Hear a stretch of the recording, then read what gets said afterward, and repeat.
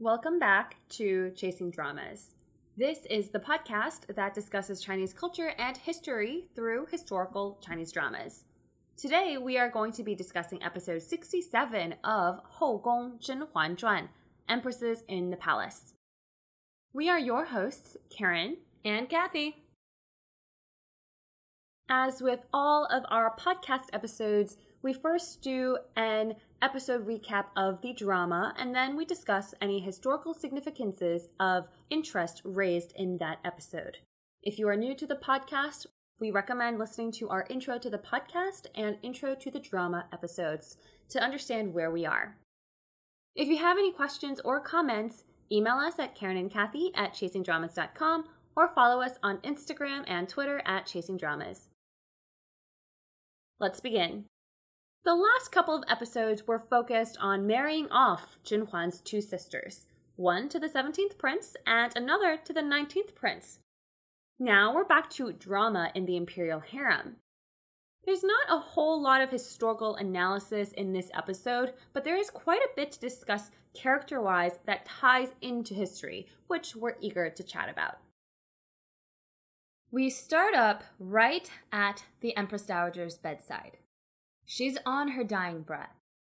The emperor has rushed over to her bedside after the wedding of Yu Yirao and the 19th prince, which is perfect timing because when there is a state death, such as the death of the Empress Dowager, the country or the entire empire has mourning rites where no one is allowed to get married for 3 years.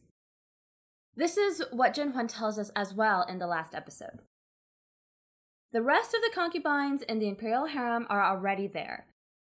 The Empress Dowager starts muttering in her sleep. The emperor gets the gist of what she is saying and immediately dismisses the women of the imperial harem to have one final conversation with his mother. Mother and son try to have a heartfelt discussion, but it ends in disappointment for both of them. The Empress Dowager wants to see her other son, the 14th prince. It's been years since the current emperor ascended the throne, but the 14th prince is still imprisoned. The emperor coldly denies this request. He claims that his brothers forced his hand. She begs him with tears streaming down her cheeks, but he is not moved by this. This goes back to the entire story about how the emperor ascended the throne. We've discussed this earlier in the series, but his younger brother from the same mother, the 14th prince, decided to back another prince for the throne and actually decided to throw his hat in the ring. In total, there were 9 princes vying for the throne. Those that were not on the emperor's side, this current emperor's side, were either killed or banished. The 14th prince is one of them. This is especially harsh because, yes, while the emperor did have quite a few brothers, but the fact that the 14th prince was his brother from the same mother and father makes it even more difficult for this reality. In an effort to calm his mother down, the emperor then starts enumerating his own acts of filial piety towards her. He claims he didn't say anything about her relationship with Long Keduo. He's treated Chun Yuan and the current empress well. This was all for the Empress Dowager. His final words to her are, "Thank you for dealing with Long Keduo. You spared me from selling my own reputation." After hearing this, the Empress Dowager gasps her last breath and passes away. Remember that the Empress Dowager went and poisoned Long Keduo, who was one of the emperor's trusted advisors, but the emperor had no use for him anymore and needed to get rid of him. The other component is that the Empress Dowager and Long Keduo actually knew each other well before she entered the palace and became a concubine, and they actually had a romance between them. The emperor, seeing that his mother passed away, kneels at her bedside to recite a childhood song. She never sang it to him. Can she sing it to him one last time? Usually, we leave the analysis of scenes at the end of the episode.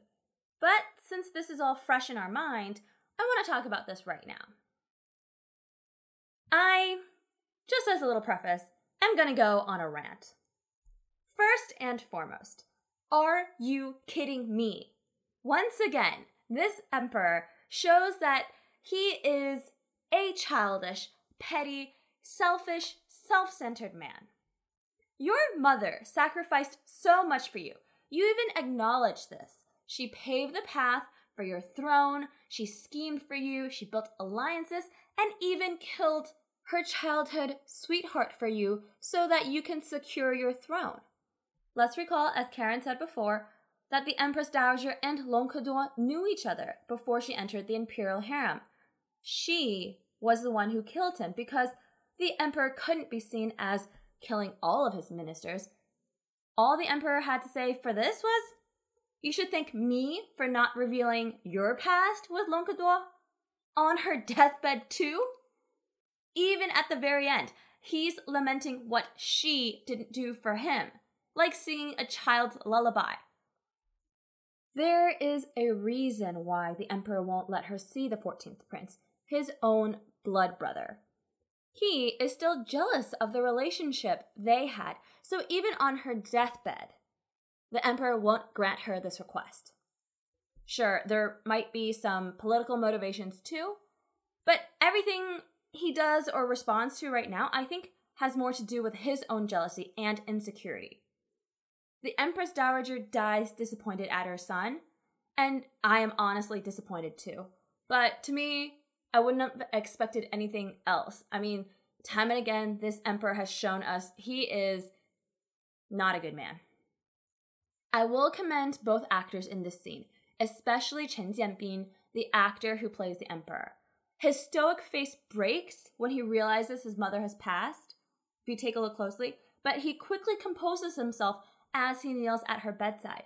When he asks her to, or begs her to, sing the lullaby for him again, his voice and his face kind of are composed again, but you can see that under the facade, he is heartbroken. With the Empress Dowager's passing, the whole empire is in a state of mourning. It's the new year and all of the celebrations were muted. The emperor commends the empress for her frugality. There's some small talk and the emperor makes some subtle jabs at the empress. Well, I don't think he realizes what he's saying was hurtful, but she certainly looks at it that way. He says things like, "You haven't had children in a long time. You probably forgot how difficult it is to raise one." Ooh, that is really a sucker punch to the gut because, sure, it's not like she wanted to not have children. Her child died. The empress is like, I'm over this. And she stands up and congratulates the emperor. She exclaims that An Lingrong is 3 months pregnant. What? This is rather surprising news. Ning Guiren is the first to get all snarky. She's like, well, isn't this opportune? If we remember from last episode, An Lingrong's father is in prison and she's been looking for a way to save him. This is her trump card. The empress immediately uses this opportunity to push Zhen Huan into a corner. She says, well, we need to make sure another Qi Fei fiasco doesn't happen again. Zhen Huan understands the context. Remember, Qi Fei was the mother of the third prince and was worried that Ning Guiren would also get pregnant. So she stupidly sent a bowl of Zhang Honghua, or basically infertility medicine, to Ning Guiren and she drank it. This caused Ning Guiren to forever become infertile. For this trouble, Qi Guiren committed suicide. Zhen Huan right now runs the palace. If anything happens to An Lingrong during her pregnancy, all the responsibility will fall under Zhen Huan. This is the tactic that Zhen Huan did to the empress the times that she got pregnant. Remember, she asked for protection under the empress, which meant that the empress couldn't actually do anything to her. Zhen Huan agrees to protecting An Lingrong, albeit begrudgingly. Seeing this settled, the empress then makes another request. Promote An Lingrong to the rank of consort, or fei. Her father is still imprisoned. The news of a promotion will lift An Lingrong's spirits. In the palace, there can be 2 noble consorts and 4 consorts. Xi Guifei or Zhenhuan is the rank of a noble consort, and there are currently 2 other consorts, Duanfei and Jingfei. There is space enough right now for An Lingrong. I will applaud the Empress. She knows how to get what she wants. She told An Lingrong last episode that getting pregnant is the only path forward, and now, with An Lingrong pregnant, the Empress can ask for higher titles and solidify her alliance. Zhenhuan, back at her palace, is surprised. How can An Lingrong be pregnant? She knows full well the lengths An Lingrong took to regain favor, including taking large amounts of musk, which means she can't get pregnant anymore. Something's fishy. Well, shortly after, Zhenhuan brings some desserts for the emperor. They include lotus leaf soup and lotus and osmanthus cakes, all specialties of the now deceased Shen Meizhuang. Why does Zhenhuan bring these specific desserts? Let's pay attention to that because I have my thoughts. And let's dive a little bit deeper into what this conversation is about. Right after this, the eunuch Su Peisheng presents 3 characters that the Ministry of Internal Affairs, or Neiwu Fu, determined as options for An Lingrong's consort title. She currently still is referred to her by her last name. As a consort, there is justification to gift her a title. Many of the other consorts or ladies of lower rank already have titles.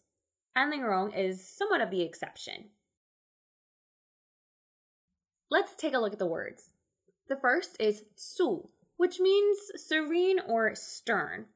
That doesn't really fit An Lingrong, so Zhenhuan doesn't even look at this.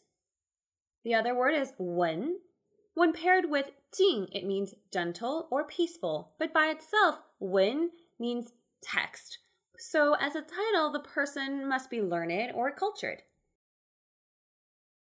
It's widely known that An Lingrong hasn't read many books, so this does not fit her.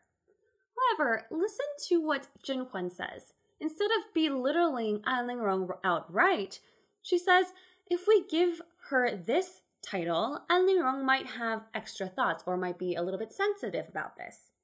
The subtext is that she might think everyone else is mocking her. And funnily enough, the emperor agrees. This leaves the last word, Li. Li by itself means companionship. Not a bad word, right? Zhenhuan then adds this also represents the deep affection between husband and wife, using the idiom 伉俪情深, which uses this correct word. The emperor initially agrees to this title, but pauses and after further examination disagrees with thinking that this title is a good word. An Lingrong is just his concubine. How can she use the title of Li, which is used to describe the love between husband and wife? Again, there is a big difference between concubine and wife. Zhenhuan comes up with a different solution. Why doesn't the emperor just gift a title for An Lingrong himself? The emperor agrees and actually orders Zhenhuan to come up with a suggestion. What does she write? The word is Li, or oriole, the bird.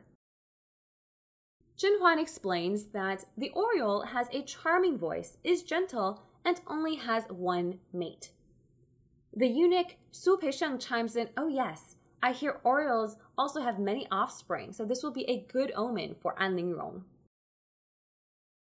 Well, the emperor doesn't think much of it, agrees, and orders Su Peisheng to tell the empress the good news. Su Peisheng chuckles as he exits the palace, going so far as to tell a young eunuch to grab 50 orioles to gift to the new Li Fei to congratulate her. We'll dive into this in our analysis because instead of being a complimentary title with the title of Li, it is instead a slap in the face for An Lingrong. Well, with An Lingrong's title settled, Zhenhuan has other important matters to do, such as manipulating the emperor into promoting her own faction so as to better counter the empress. Good for you, girl. She starts off by reminiscing about her dear friend Shen Meizhuang, who tragically passed away, and asks the emperor to provide her with some type of title now that she is gone. He agrees. And this, I think, is where those desserts really paid off. She started in a very subtle way so that the emperor himself remembers Shen Meizhuang. She doesn't say anything. And now he is more malleable to these requests. Zhen Huan then continues to ask for similar promotions and gifts for other women who have passed, such as Qi Fei, the third prince's mother we mentioned earlier. The emperor, on his own volition, brings up Hua Fei as well, and agrees, actually, to gift them posthumous titles. Now that Zhen Huan knows the emperor is in a giving mood, she brings up the women in the imperial harem that are still alive. She says that she agrees with the empress that there are many positions in the harem that are still empty, and it's a good idea to fill those positions with capable women so as to strengthen the camaraderie in the palace. And the most important line she says here is that no matter who the emperor wants to promote, Duanfei must be at a higher position than her. Also, she doesn't even give the emperor an opportunity to say no. She just straight up says, no matter who you promote, please promote Duanfei to be higher than me. This is surprising on many accounts, because normally people would want to move up the ranks as much as possible themselves. But here, Zhen Huan is showcasing her gratitude and respect towards Duanfei, who helped her when she first entered the palace. This is also showcasing that Zhen Huan doesn't care too much about power. Yes, power to some degree is good, but it is better to share the ability with others. This is again a stark difference in managerial style between Zhen Huan and the Empress. The Empress cares so much about her power as the one powerful Empress and does everything she can to suppress her followers or the people on her team. Namely, preventing these women from having children. Zhen Huan, on the other hand, is happy to share children with other women in the palace. The emperor agrees to Zhen Huan's suggestion and, on his own volition, decides to promote Jingfei to Guifei, or noble consort, which is the same rank as Zhen Huan, and Xingguiren to Xingpin, or imperial concubine. Duanfei is to be promoted to Huang Guifei, which is the equivalent of vice empress. All three of these women are on Zhen Huan's team, which most certainly bodes well for her stability in the palace. One last highlight is that the emperor point blank asks whether Zhen Huan wants any type of reward or promotion. She actually says no. She has the emperor's favor, and that's enough. This is another reason why I love Zhen Huan and this character. Her strength comes in knowing when enough is enough, and that when others prosper, she does too. This also makes her look better in the eyes of the emperor because she is not there to say, let me give everything to my friends and also ask for more myself. She's saying, you know what, today I only want to ask for my friends.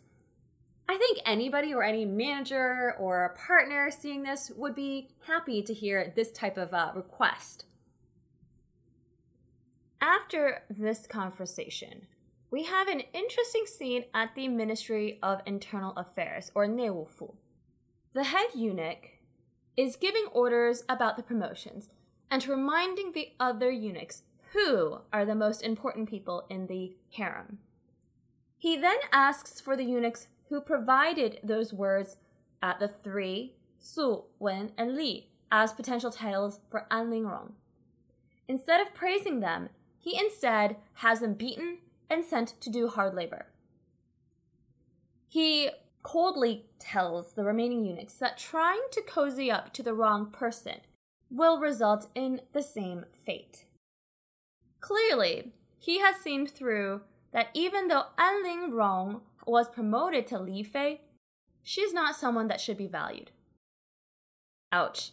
That's pretty harsh. I've seen this scene many times and can't help wonder if Zhen Huan had a hand in manipulating those eunuchs into providing those titles to the emperor.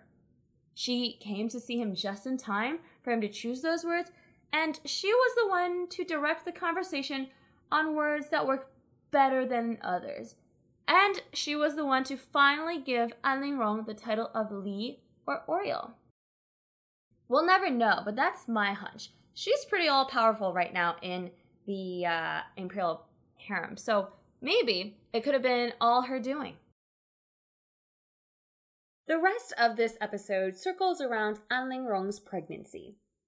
The Empress and An Lingrong need the pregnancy to last as long as possible, so An Lingrong and the imperial doctors do what they can to stabilize the pregnancy, using traditional Chinese methods such as burning aicao or Chinese mugwort.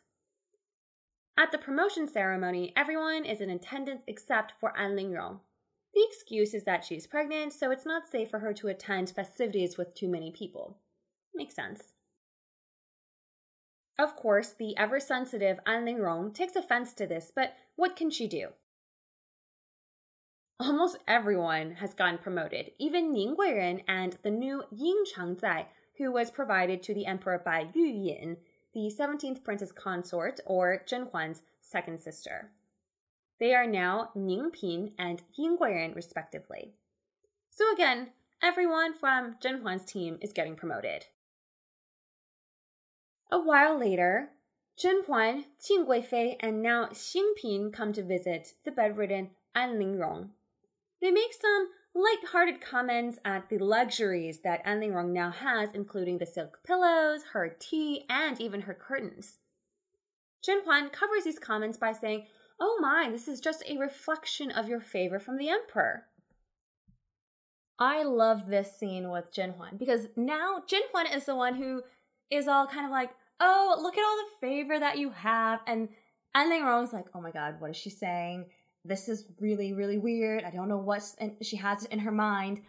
There's been several times where, especially during the interrogation episode, where Zhen Huan just couldn't retort. And now I love it how An Lingrong here has nothing to say. She can't say anything. So, while on the surface, Zhen Huan is being kind and sisterly, this entire scene is rather passive-aggressive on Zhen Huan's part. She comes in with all of these compliments and even reminds An Lingrong on what to avoid in order to protect herself. But this, again, like I said, is more or less putting on a show. She has multiple women accompany her to visit An Lingrong. Plus, she has everything she's gifting An Lingrong examined by doctors to confirm that none of those items will harm the baby. She, meaning Zhen Huan, doesn't want anyone to frame her for anything. She needs, let's say, proof. You can tell very clearly An Lingrong is a little uncomfortable with all of this attention, which is great. The whole purpose of this trip, though, was for Zhen Huan to investigate An Lingrong's pregnancy. As she was talking to An Lingrong, Wei Lin, who is the student of her friend Wen Shichu, was scoping out An Lingrong's medical condition. And Xiao Yunzi, Zhen Huan's head eunuch, scoped out An Lingrong's palace for anything amiss. Sure enough, the eunuch discovers a weird type of fragrance. After they leave An Lingrong's palace, Wei Lin, the doctor, first informs Zhen Huan that her suspicions were correct. An Lingrong will not be able to keep her baby. All the signs are there that her pregnancy is in danger. This is important information to protect Zhen Huan from being alone with An Lingrong. She knows that the Empress and An Lingrong will try to pin any harm to An Lingrong's baby on her. So Zhen Huan now knows she must stay away, or make sure whatever happens doesn't go back on her. As for the fragrance, the doctor informs that this is actually a very potent aphrodisiac. It contains yilan hua, or ylang ylang, and she chuangzi, or Monier's snow parsley. These two ingredients have been recorded as aphrodisiacs, so again, props to the show for getting this right. Well, the presence of these aphrodisiacs is obviously used to seduce the emperor. This is another piece of useful information that Zhen Huan will be using in the next episode.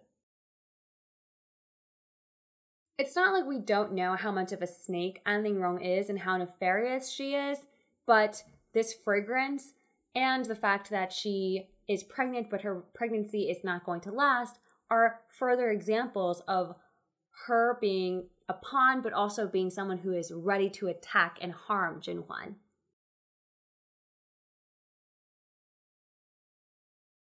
That was it for episode 67.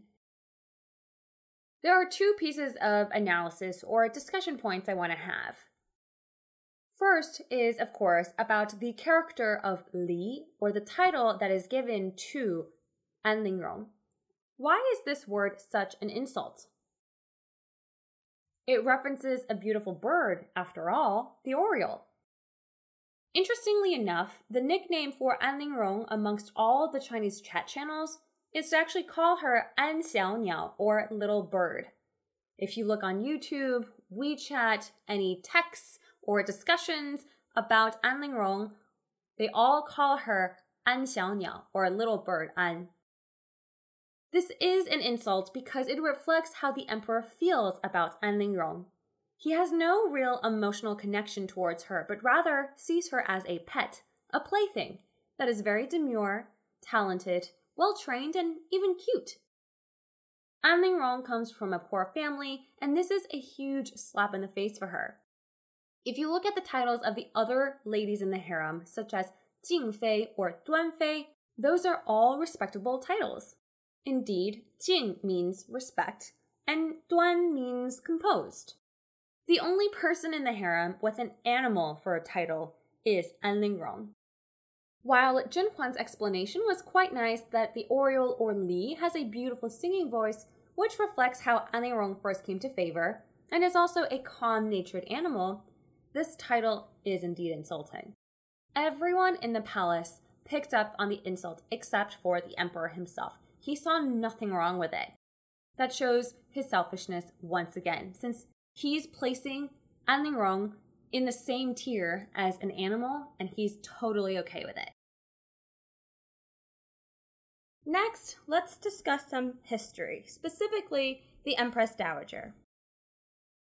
We've discussed her before, so I won't dive into too much details right now. The Empress Dowager came from the powerful Ula Nala clan and a member of Zheng Huangqi, or the Plain Yellow Banner. She was born in 1660 and entered the imperial harem in 1675, when she was only 14 or 15, depending on how you count the time. She steadily climbed the ranks within the imperial harem, becoming a consort in 1681 with the title of De, or I guess you could say virtuous for that translation. She had 6 children, which reflects her favor with the Emperor Kangxi. She had 3 sons and 3 daughters.